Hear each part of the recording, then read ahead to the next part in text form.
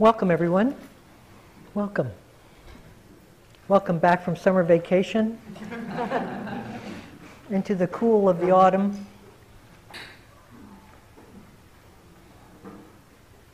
To the darkening evenings. So we're exploring, for those of you who have been on a long trip, the four foundations.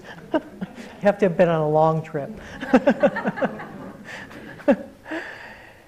And we're looking at the fourth foundation, which is essentially abiding in awareness. Now, I want to review slightly tonight, but also to encourage something forward here, that spirituality really doesn't work unless you have both the form and the formless. In some ways, they mutually define one another. But we try to make it work from just the sense of self-formation of objects, ourselves as an object or the objects that we see. And we are desperately longing because something in us feels that there is a missing ingredient, which there is, the formless, but we try to make it into the world of form and make it through the world of form, finding our spiritual legs, so to speak. And we do this because forms can't see the sacred. You can't see the sacred within a form, because all you see is the reflection of the world from the mirror of what the mind sees. It sees objects because that's what the mind determines life to be. That's how it perceives life. And so that very way of perception are like blinders to the sacred. The sacred can't get in. And yet, because our composition is both form and formless, we sense another possibility. And that's what sets us off in a journey, even though we try to partake that journey through the form that we have established within ourselves. And we try to do various things to this object called me. We do lots of what we think are spiritual objectives. We polish the form and we create all kinds of exercises and hoops that the form can jump through. But the form pretty much stays itself, doesn't it? I stay myself with slight modification, slight character adjustments, with added benefits of some cultivated states that I have practiced in and indulge myself within. But if I really want some access to the sacred from the sense of form, I need an intermediary. I need a symbol that represents form to me. And so that's what the cross is. Now I can get a sense from a symbol that's also a form that there must be something outside of this form that represents salvation or heaven or whatever we might be. Another symbol that we might use is an ancient text. And those ancient texts seem to be coated with words that call us out of form.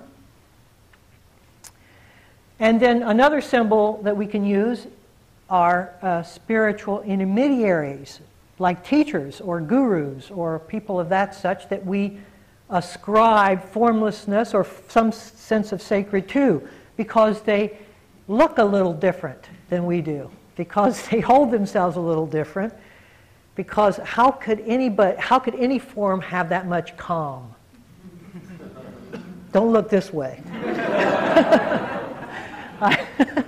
I've intentionally, in my life, refused to move in that direction, because I want form to see itself. I want to see what's here, and I don't want any projection. Being a teacher is projection enough. So, this sense of spiritual intermediary, of symbols, enliven the world of objects into thinking that the possibility within objects exists to evolve out of being an object into however, but how do we do that? I mean, it's like evolving out of an object. How do you evolve out of an object? We just carry objectness with us, objectivity with us. And we don't ever seem in the course of our spiritual journeys to evolve out of an object. In fact, we just get more entwined within it, and it feels very compelling. It feels like a possibility. It feels like a potentiality. It feels like we're having states of mind that other forms aren't having, and that gives us some excitement, some enticement, some possibility that we're rolling in a proper direction, because forms are like billiard balls. But in fact, we remain formed. Okay? So if the Buddha had stopped at the first three foundations, I think we would have been left pretty much where most of us start, with an embellished sense of form. It welcomes us into the body of form, but he does so by allowing us to experiment with what form is in the body, both the reactions of the body from its past, but also he suggests looking at the body in not our usual and typical and normal way, to sort of suspend the knowing we have of it and see what's there when we aren't constantly referencing what we sense as a body. And lo and behold, we may step for a moment out of form into something that's unknowable, something that is richer, or richer to the heart, than the constant sense of being inside my skin all the time that the body seems to contain me within. So there's a possibility there, but it's not really flushed out sufficiently for us to move in any kind of determined way from the foundation, the first foundation. So he offers us the third foundation, which is to look at the mind as a kind of, with less involvement, with not so much our history and our bewilderment and our reactivity, but just what the mind, just this state, just this state, just this. Adding nothing to what's there. And so the state of minds are very ephemeral. They're form, but they're whiffs of form. They're like ghosts of form. And we see that from this layer of reality, we can get a sense that there's some possibility that might be there, because we're not adding a reactivity to this form. We're just allowing the whiff of form, the whiff of this to express itself as a state of mind, as worry, as loneliness, as grief, as whatever the state of mind might be. And so as we journey up the scale of these foundations, we are becoming less and less organized around the form, and the form becomes much more ethereal, right? Ethereal. And then he comes to the fourth foundation, and he takes us into the formlessness itself. And this is where the sacred can be found.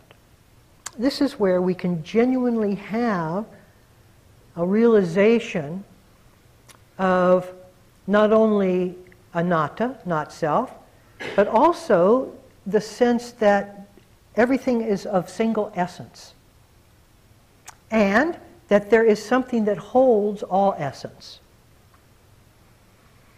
And it may not come right away in our practice, and many of us, because we have been practicing for some time and may not have experienced this, feel discouraged. And I say, no, there's no time for that. If you're discouraged, that's a state of mind. Go to the third foundation, and it's just this. It's just discouragement. We don't have time to go back into a kind of self-doubt and self-discouragement and lock ourselves. You can't go backward in this. You got to keep going. And so anything that seems to block the next step is itself the next step that we need to attend to. So if we're discouraged, we attend to discouragement. We don't try to get over discouragement so we can take the next step. The next step is the discouragement that we face. And that way, nothing can block us, because everything becomes more and more refined in how we see it and how it becomes the next step for us. It's a very important point.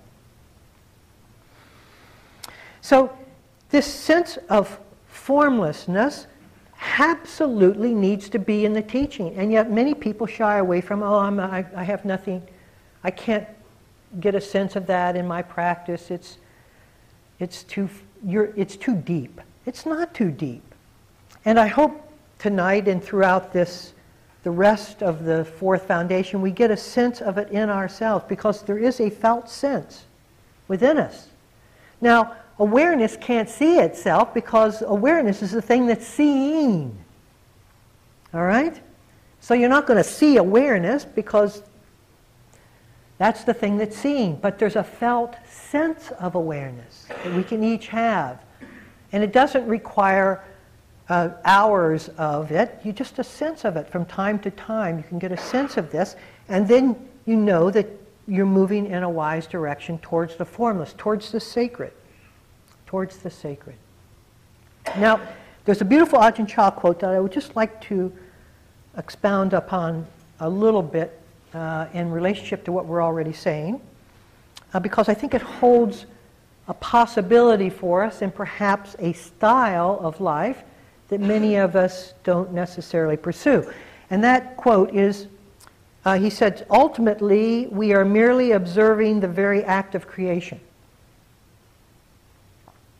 Okay, so I love that, because like the figurines on a boat bow, you know, you're like that, going into the crest of the wave, like this, okay? So the very act of creation, if in my cosmology series, the whole universe is expanding at ever-increasing speeds out from itself. It's becoming something creative and new in each moment. It's moving out. Nothing is remaining the same. Everything is in transition, and in a creative transition towards a new expression of itself. You see? But in our tired and somewhat burdened lives, we don't perceive the activity of life as a sense of creation itself. We just embody ourselves, I've got to go to work. It's like living yesterday today. We just back up and turn around and kind of bring the mundane and the superficial and the hardened and the stressful into our life. And we never get this sense that the universe is expanding outward on itself, becoming something new each instant. And we too in our lives are part of that universe. You're not inside somewhere rolling around. You are that universe. In fact, you are the center of the universe, because the universe only has center. All things are the center. Do you know that? I love that, because if that's not Dharma, what is? There's no edge to the universe. It's creating the very space it's evolving into. And therefore it's not going somewhere. The whole thing is an act of creation. And so here we are in our lives, in our routine, at the edge of the earth, which is moving as rapidly as any other of these planetary balls, into something that is inexplicably wondrous. And we're at the edge of that. Each moment, we are at the edge of something that we have never been. Something that we have never been. In this instant, we are something we have never been.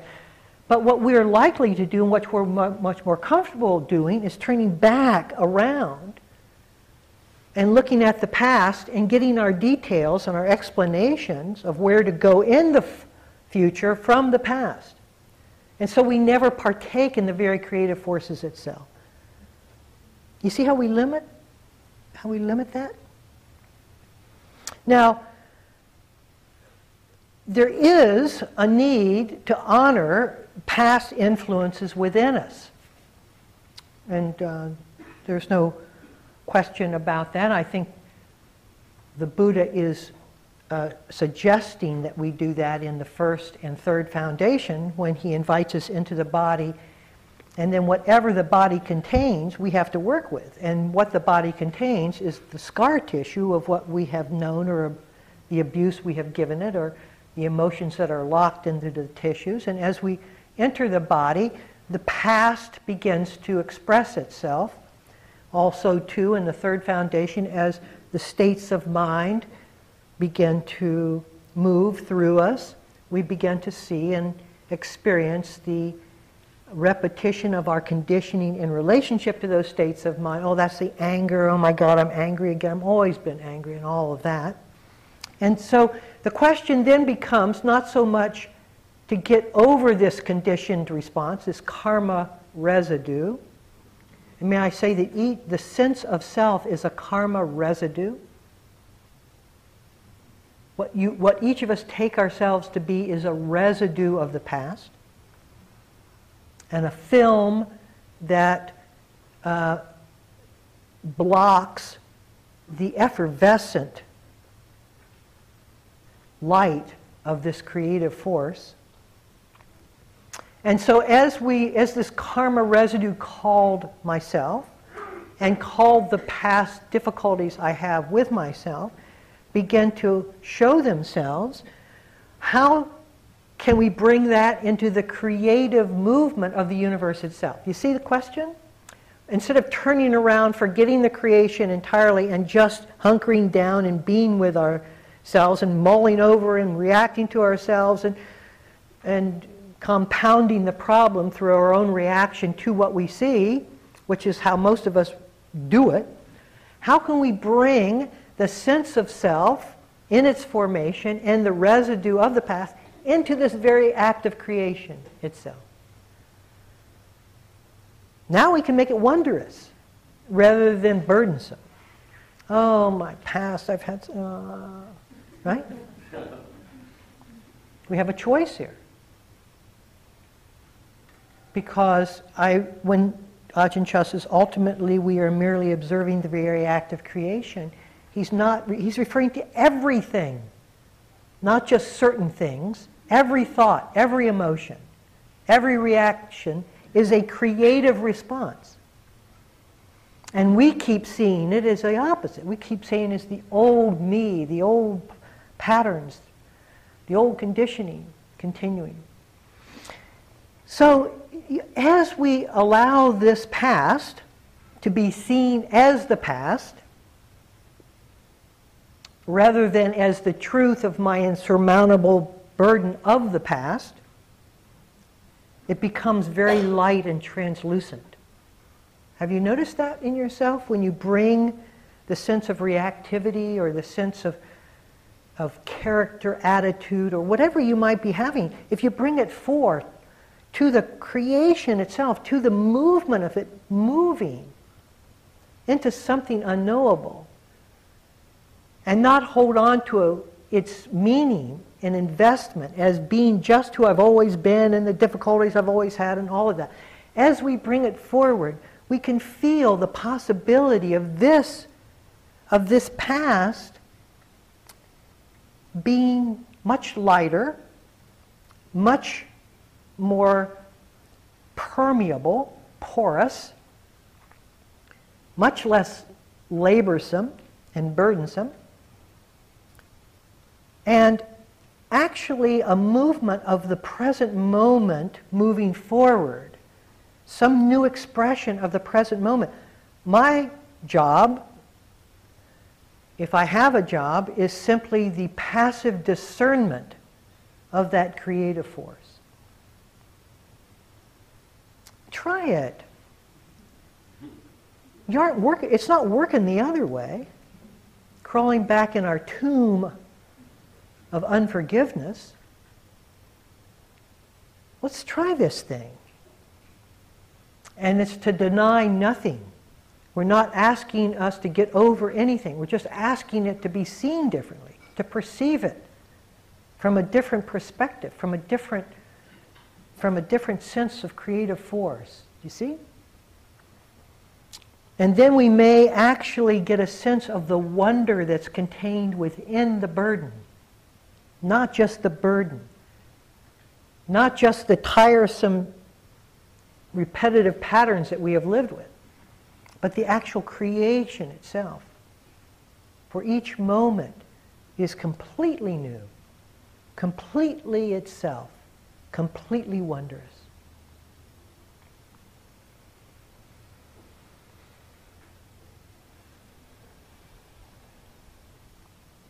In discernment, the fourth foundation, the shapelessness of the universe. I love that. In fact, in the cosmology series I'm watching, the cosmologist says, how does the universe know whether to have, a billion protons to every neutron, or vice versa, or 2 quarks to 1 this or that? How does it know the configuration? How does it know what allows it to generate that? Where's that knowledge base, that knowing contained? And he says, well, scientists don't really know. He says, but as close as we can come is it's contained within the quantum fluctuations of each point in space. Now that's a scientific way of saying consciousness. That the whole thing is conscious. In fact, in quantum mechanics, a wave cannot collapse into a particle without being seen, observed in consciousness.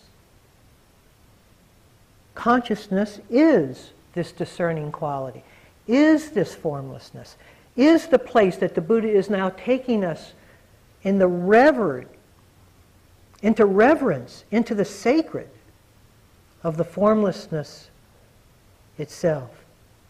He's taking us to consciousness, not my consciousness, not the content of my personal pain and representation and content, not that. Not that, because that was the third foundation as we laid out and saw the content of our own consciousness.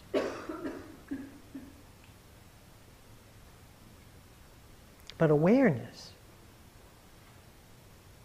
consciousness without content,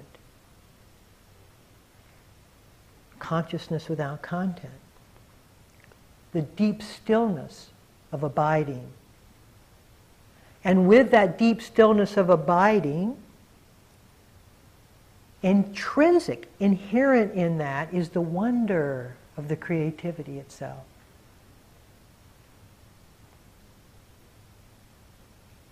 Suddenly the sacred is present, not as a manufactured idol, an intermediary between myself and my mind's idea of the sacred, but a living reality, an abiding truth.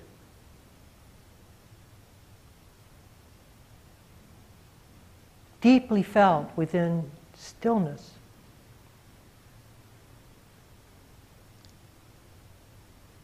And we have the capacity, each one of us, the remnants of our karma, has the capacity to move into this.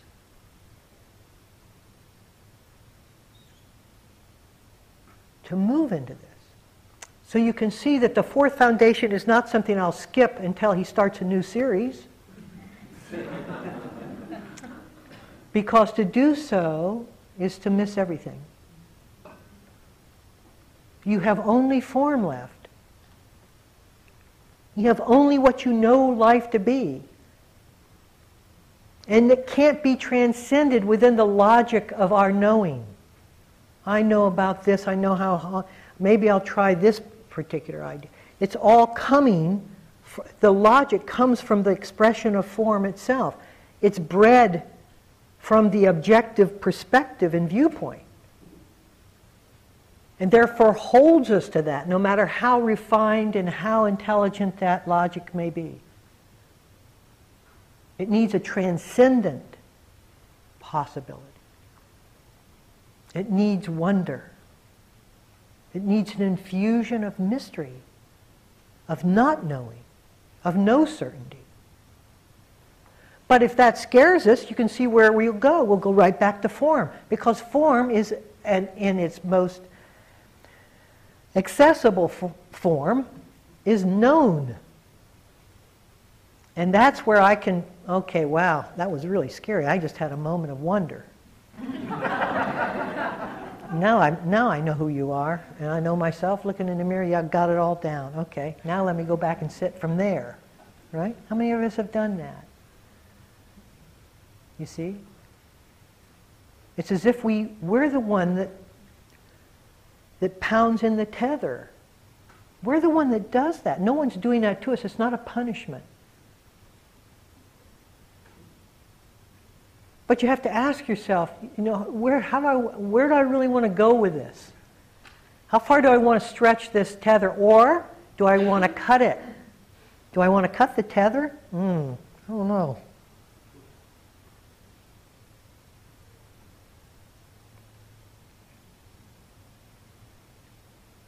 So the question that invites the wonder, you see, remembering that awareness is impossible to see because it's the thing that's seeing, still you can say, what is seen out of my eyes? What is seen through my eyes, through the eyes? Now, if you ask yourself that question, it's not what is seen, because what is seen holds you in the form and expression of the objects that are perceived. But when you ask what is seen, then you have the felt sense of something that makes seeing anything possible. And suddenly, we have a rupture in the dimension of only form. Doesn't your heart yearn for that? Rupture? Are we going to dance around this our whole life? Bowing, reading, giving praise to others that seem to be there where we aren't? Or are we going to move into this thing? And if so, let's do it in a wise direction, with a practice that actually makes this possible. What is seeing? And then, when you sense that, what happens is we have to get out of the way.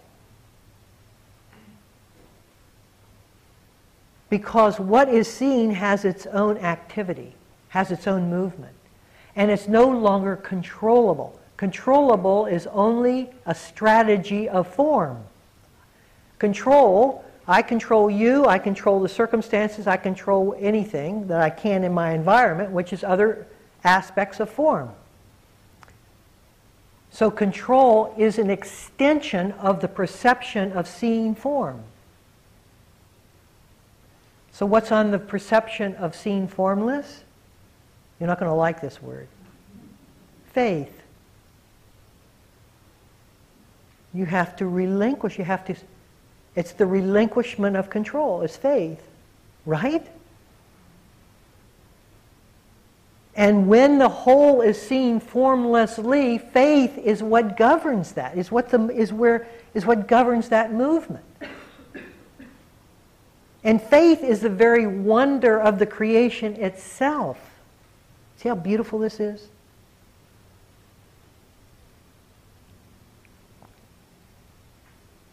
So we're asking ourselves to be at the crest and to have faith.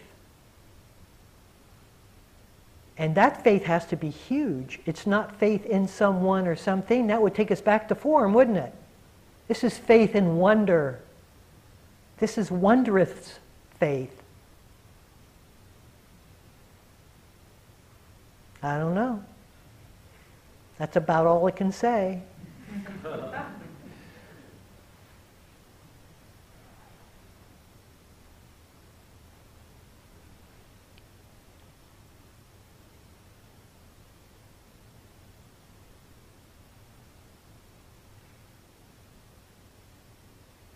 And and we'll find ourselves, falling back into form again and again, because that's where the momentum of our conditioning rests. It rests in the past. It doesn't rest in the creative movement of the present. It rests in looking at the present from the past and then surmounting or reflecting or pondering what to do from the knowledge of the past into the present. So we never actually get to the present. We're always one step back in the past, pondering the present through those lenses. So what does it ask to do? It asks us to surrender that perspective. Now, I know this is the yellow brick road, okay? I'm not taking it, I'm not going anywhere, I don't care, I'm out of here, I'm going to hang garlic around my window, I'm not going to have anything to do with that. That's fine, you can have that. Just listen to it. Just let the wonder in. Just let the wonder in, like you're rolling down your windows, right? And just letting the air in. Go at your own speed. But for God's sakes, let's know this exists.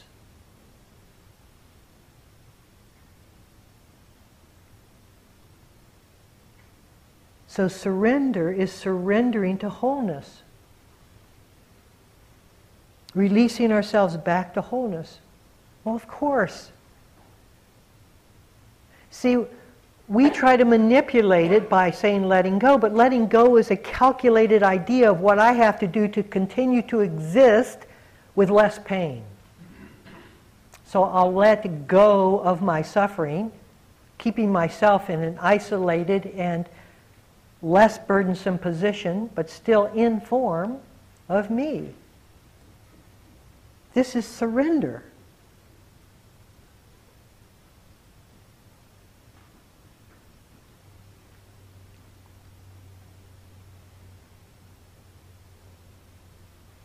And discernment, I love discernment, because as judgments decrease, as the form gets more light and airy and spacious, as the sense of I, the karmic residue of I, because what forms do are compare and contrast. I'm a better form than you are, right? So that's what forms do. So as we become less certain of our formness, judgments decrease.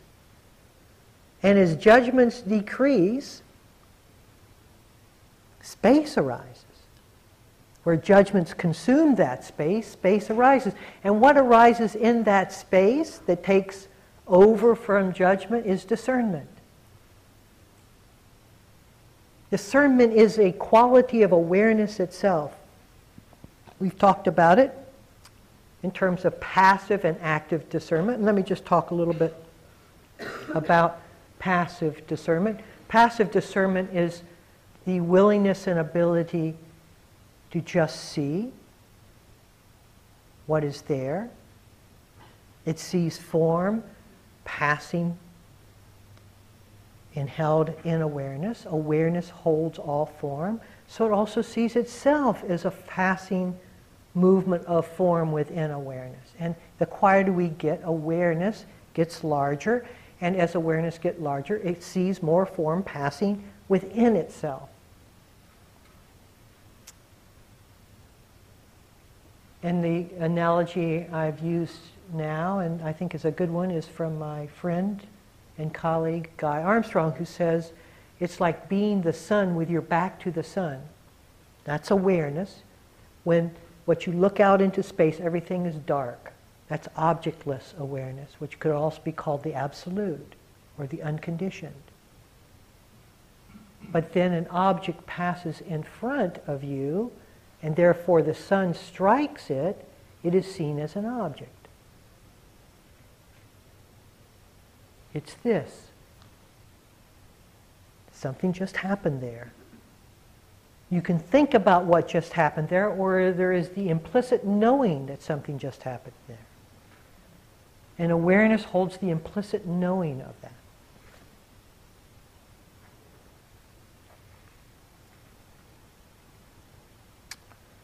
So passive awareness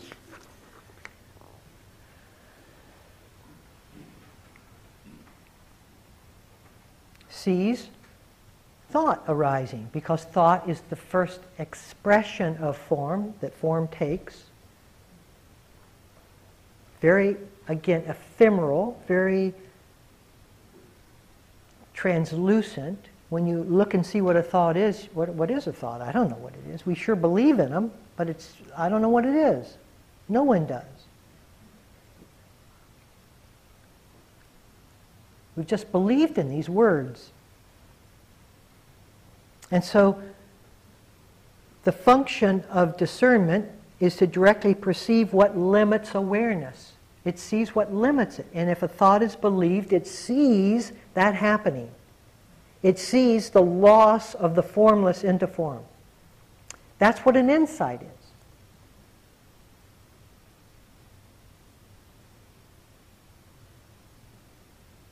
Discernment, seeing. And that's why it feels so impactual, so immediate, so revelatory. Because it is. It's coming from something that is not intellectual. It's not geared by the intellect, by the intelligence at all. Doesn't even go through that door until it's reflected upon.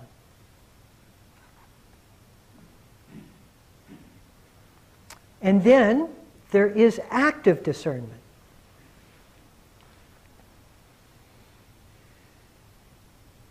But the two functions of discernment is that you directly perceive what limits awareness and directly understand the benefits of presence.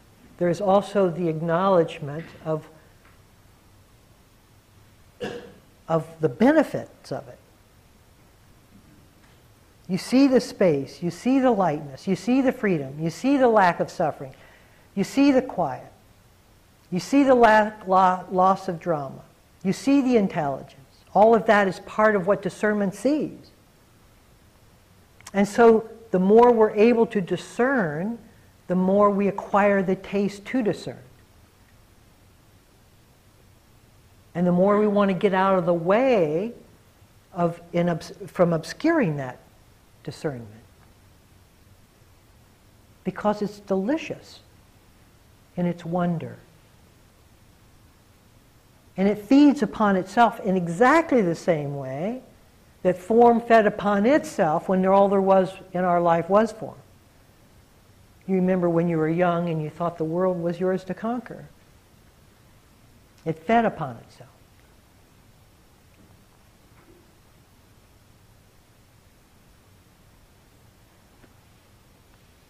And discernment also sees how it's misidentified itself. That's the other thing it sees.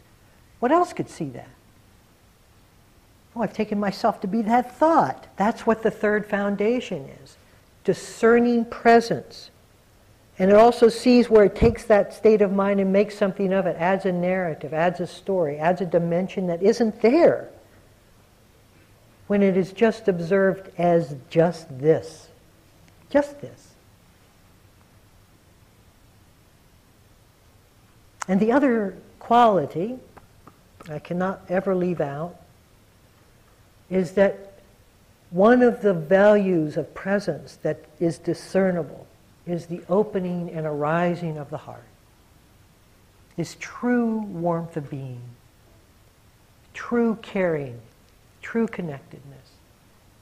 And since objects are no longer seen as obstructions, in fact, they aren't even seen as objects that are themselves true. That was the world of form. The perceptual ideas that we gave objects.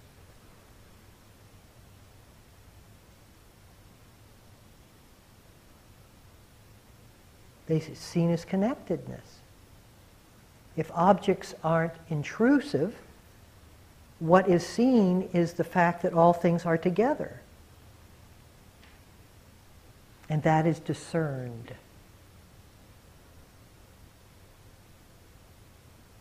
No 10 commandments from heaven here. A direct direct impact of life being lived through itself. The creative expression of something becoming something it has never been. Who could guide that? Who could tell you what you were? When what you are is not what you are now.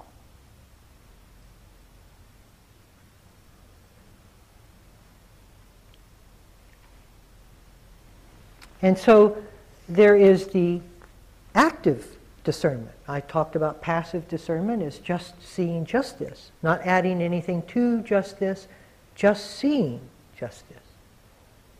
But oftentimes, seeing just this is, you may see it and then feel like there's something back there that needs more exposure. Something back there is catching me, bringing me back into form. And just seeing it isn't sufficient in many of our cases. A case in point, and there are countless cases in point, would be judgment. I was told as a Dharma student just to see judgment. Judging, judging, judging. And you can be passively discerning of judging, not even have more judgments of judging. It's just judging, except it's so repetitive and so continuous.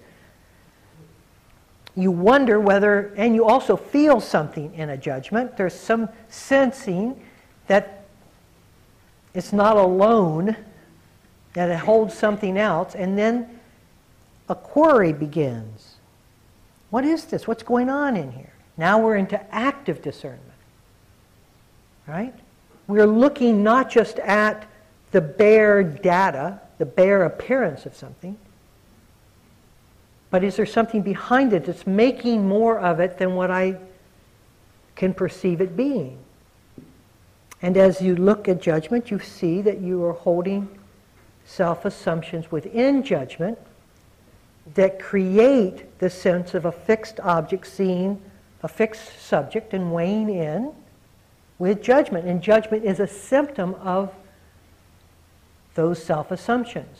Usually those self-assumptions have to be negative, because why would you put somebody else down unless you wanted yourself to rise? So what you're feeling when you judge is that intuitive sense of something, of you putting something down so you can rise. And that's a part of what you sense when you just perceive judgment. And that's why judgment needs some details, needs some deeper and more subtle observation. Do you see? So, when that happens, we have to actively discern. We have to go into it. See what's going on here. And you don't do this analytically. Analysis takes us back to form. All knowledge and analysis is just holding us into the past expression of a deliberation of logic within the dimension of form. Does not and is not and cannot be helpful. But so you go with discernment. And so when you feel judgment, you see at the moment that judgment is occurring, you feel the sense of self-deprivation.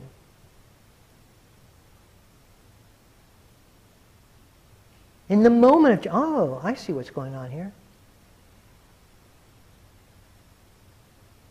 And if you're willing to go into that, you have to ask for it. It will not come unless you want it to come. Because why it hasn't come is because you haven't wanted it to come. There's been an active blocking of the deeper, more infiltrating assumptions of our life. An active blocking not to see them. So you have to, okay, I want to see this. That's where intention comes, you see? It's knocking at the door again with a fresh motive. I want to see this thing. And then it will open. Because the fear will no longer compress it closed. There's something much greater working now in alignment to showing itself than the fear that kept it closed, and that is the discerning quality of the mind. The curiosity of the mind. I'm going to go a little over, okay? But I want to get, I have some more to say. curiosity is a very important quality. Interest is a very important quality of this whole discerning process, because it really drives intention. If you're not curious about your intention, then your intention is just flat. It's dead. You can't arouse it to be alive unless there's interest in what you're intending. And so to flush out the curiosity, now the curiosity can be primary, that can be, I want to know what's true. That's a primary curiosity. Curiosity that carries the intention to know what is true is very different than a curiosity that's just trying to further its knowledge base. I wonder what the weather's going to be. That's knowledge or secondary curiosity. There's nothing wrong with that. It just doesn't take you into what's true. What's true requires a deeper level of intonement in oneself, of investment into, I'm going where this thing is true. And it gets very interesting in there because it gets very curious and exciting. The more you uncover, the more curious you become about what's left to discover. That curiosity is a function of the creative universe. Because you don't know. You're no longer holding yourself back in what you've been. You're now on the cusp of what you are becoming. And it's only from there that curiosity can move forward. It's not going to move forward when you think of all the burdens of your past that you have to see, and there's going to be no curiosity. The door's shut on that. As soon as you burden it down and labor it with your past. You see?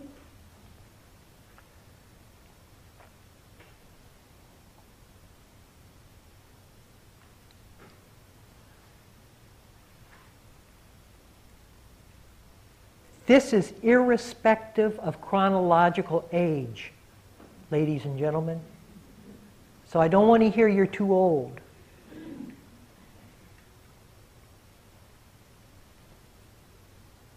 Discernment has no age.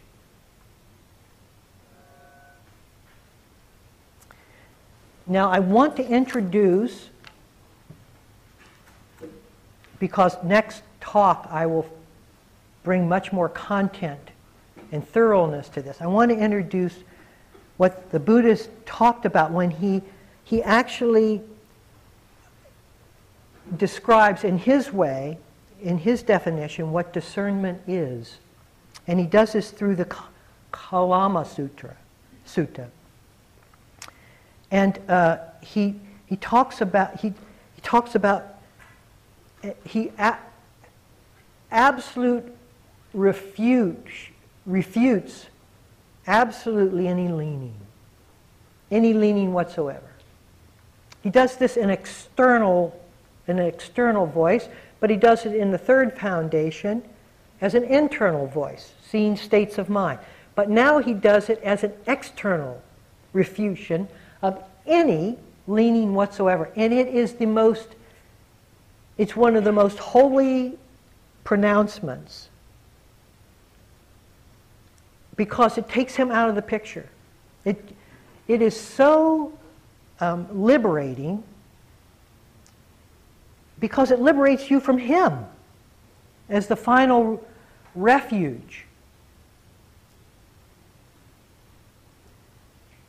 And I'll talk more about the historical context of this comment, but this is what he says to a group of people who have asked him, how do we know what a good teacher? And all these people come through here claiming they're the ones that know. How do we know that? And he says, do not go upon what has been acquired by repeated hearing, nor upon tradition, nor upon rumor, nor upon what is in the scripture, nor upon surmise, nor upon axiom, nor upon plausible reasoning, nor upon a bias towards a notion that has been pondered over, nor upon another's seeming ability, nor upon the consideration, this monk must be our teacher, he's so wise. These things are good, these things are blamable. You will know them because they resonate within you as true. And that they will benefit in your happiness and in others' happiness.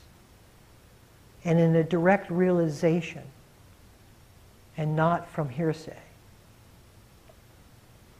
And this is the extraordinary, challenging, radical statement, perhaps of all time. And it fits completely into what we're saying tonight about discernment. And I would like to end it there, and I will go into this sutta with much more detail next time. Thank you all. Can we sit for a minute or two?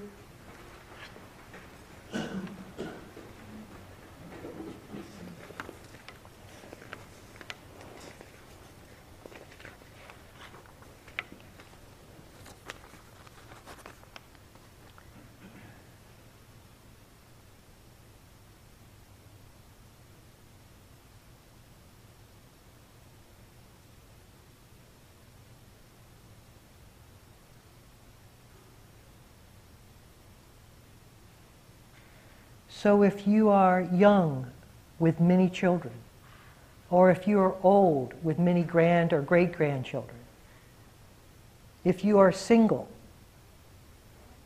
if you are alone or coupled, it does not matter. Your position could not be any closer to the cusp of that creativity by adding or subtracting any atom of your life.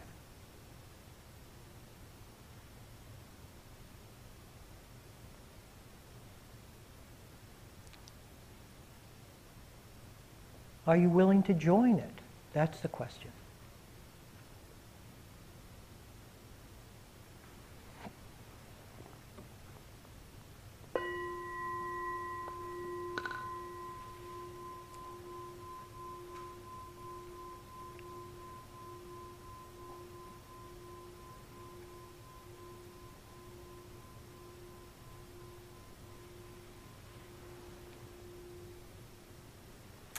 Okay. We have just a very brief time for any questions or comments that anyone might have. Yes? Could you say just a little bit more about finding the wonder and possibility in the mental formation? Yes. The question is, how, could I say a little more about the wonder in finding the wonder within mental formation? Okay, so if you see it from what you have known it to be, anything, you will not see it wondrously. You'll see it as you have known it. And what blocks wonder is what you have known something to be. How can what you've known something to be wondrous? Those are, you can see, right, that that's an oxymoron. Right? So, it doesn't mean that you deny what you see or what you know. It's just that what is being seen is always more than what you know it to be, if you relax to it. If you try to see around it or see it differently or try to bring it into different context, you're just going to freeze it. You're actually reacting to what you've known it to be, and you're trying to wiggle your way out of it so that you can have some wonder in relationship to something that's a hardship. So it doesn't work that way. When you get to know something, by repetitively seeing it over time, so that you see it again and again and again, and every time, each time it arises, because you're willing to look, a little bit of its intensity comes off of it. And over time, it just doesn't hold the same reactions that we used to have from it. And then as we sit through, not only through the reactivity, but through the history of it and all of that, and we just don't keep reconfirming that history or infusing that history back into it, it begins to, you know those old Alka-Seltzer commercials where you put an Alka-Seltzer in a glass and you just see us all this kind of, right? You have to be 60.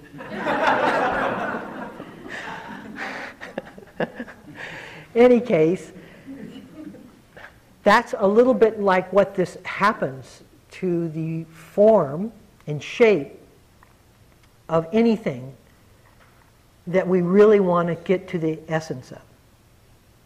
Remembering that the mind is the thing that implanted that essence, it's also the mind that can take it away. It itself doesn't have to do anything. We just have to show up for it and relax the mental way we have known it. And very slowly it starts melding.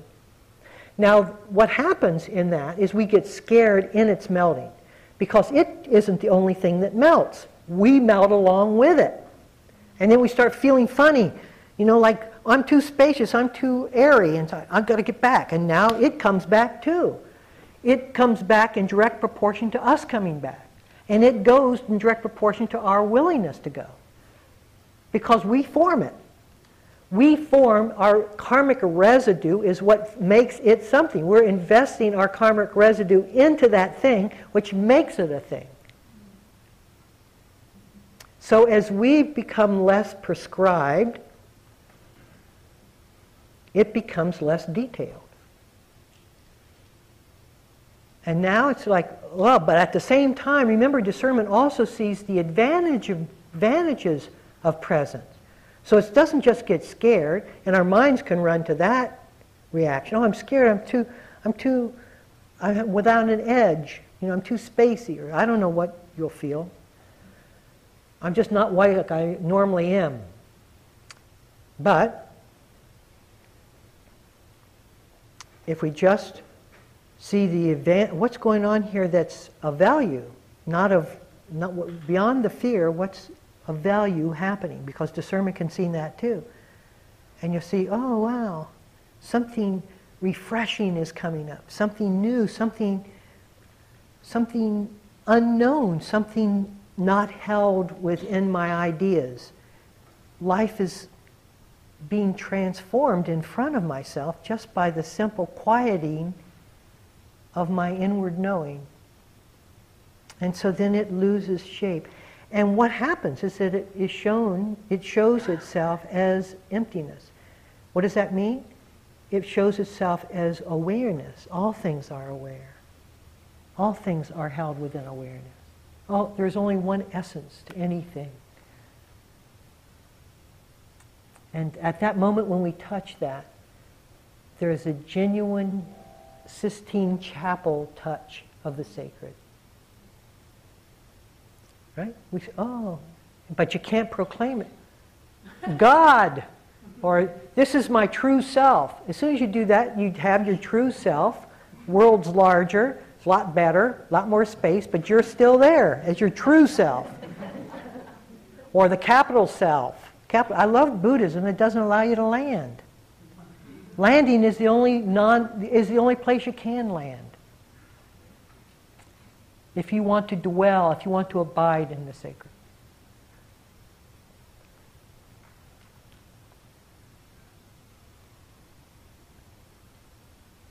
I just want you to feel it instead of skipping on to the next question real quick. Let's just sense the possibility here. The possibility every one of us should sense, whether we're sensing where the conversation or where the thought is going, that's irrelevant. The possibility, how far can this be from us? I want to bring this so close that you can't deny access to it. You may deny your access to it, but you can't deny that it's accessible. And it's that close, you're going to have a hard time betraying your true heart and turning away, if I can get it that close to you. So I'm going to get it that close. If you're going to be in this room,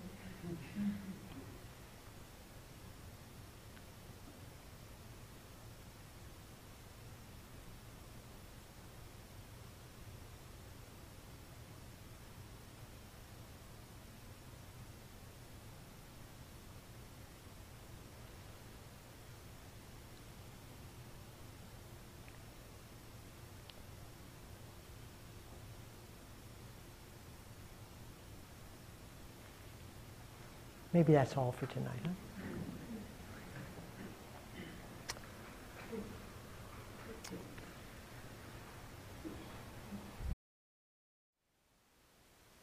Thank you for listening. To learn how you can support the teachers and Dharma Seed, please visit dharmaseed.org/donate.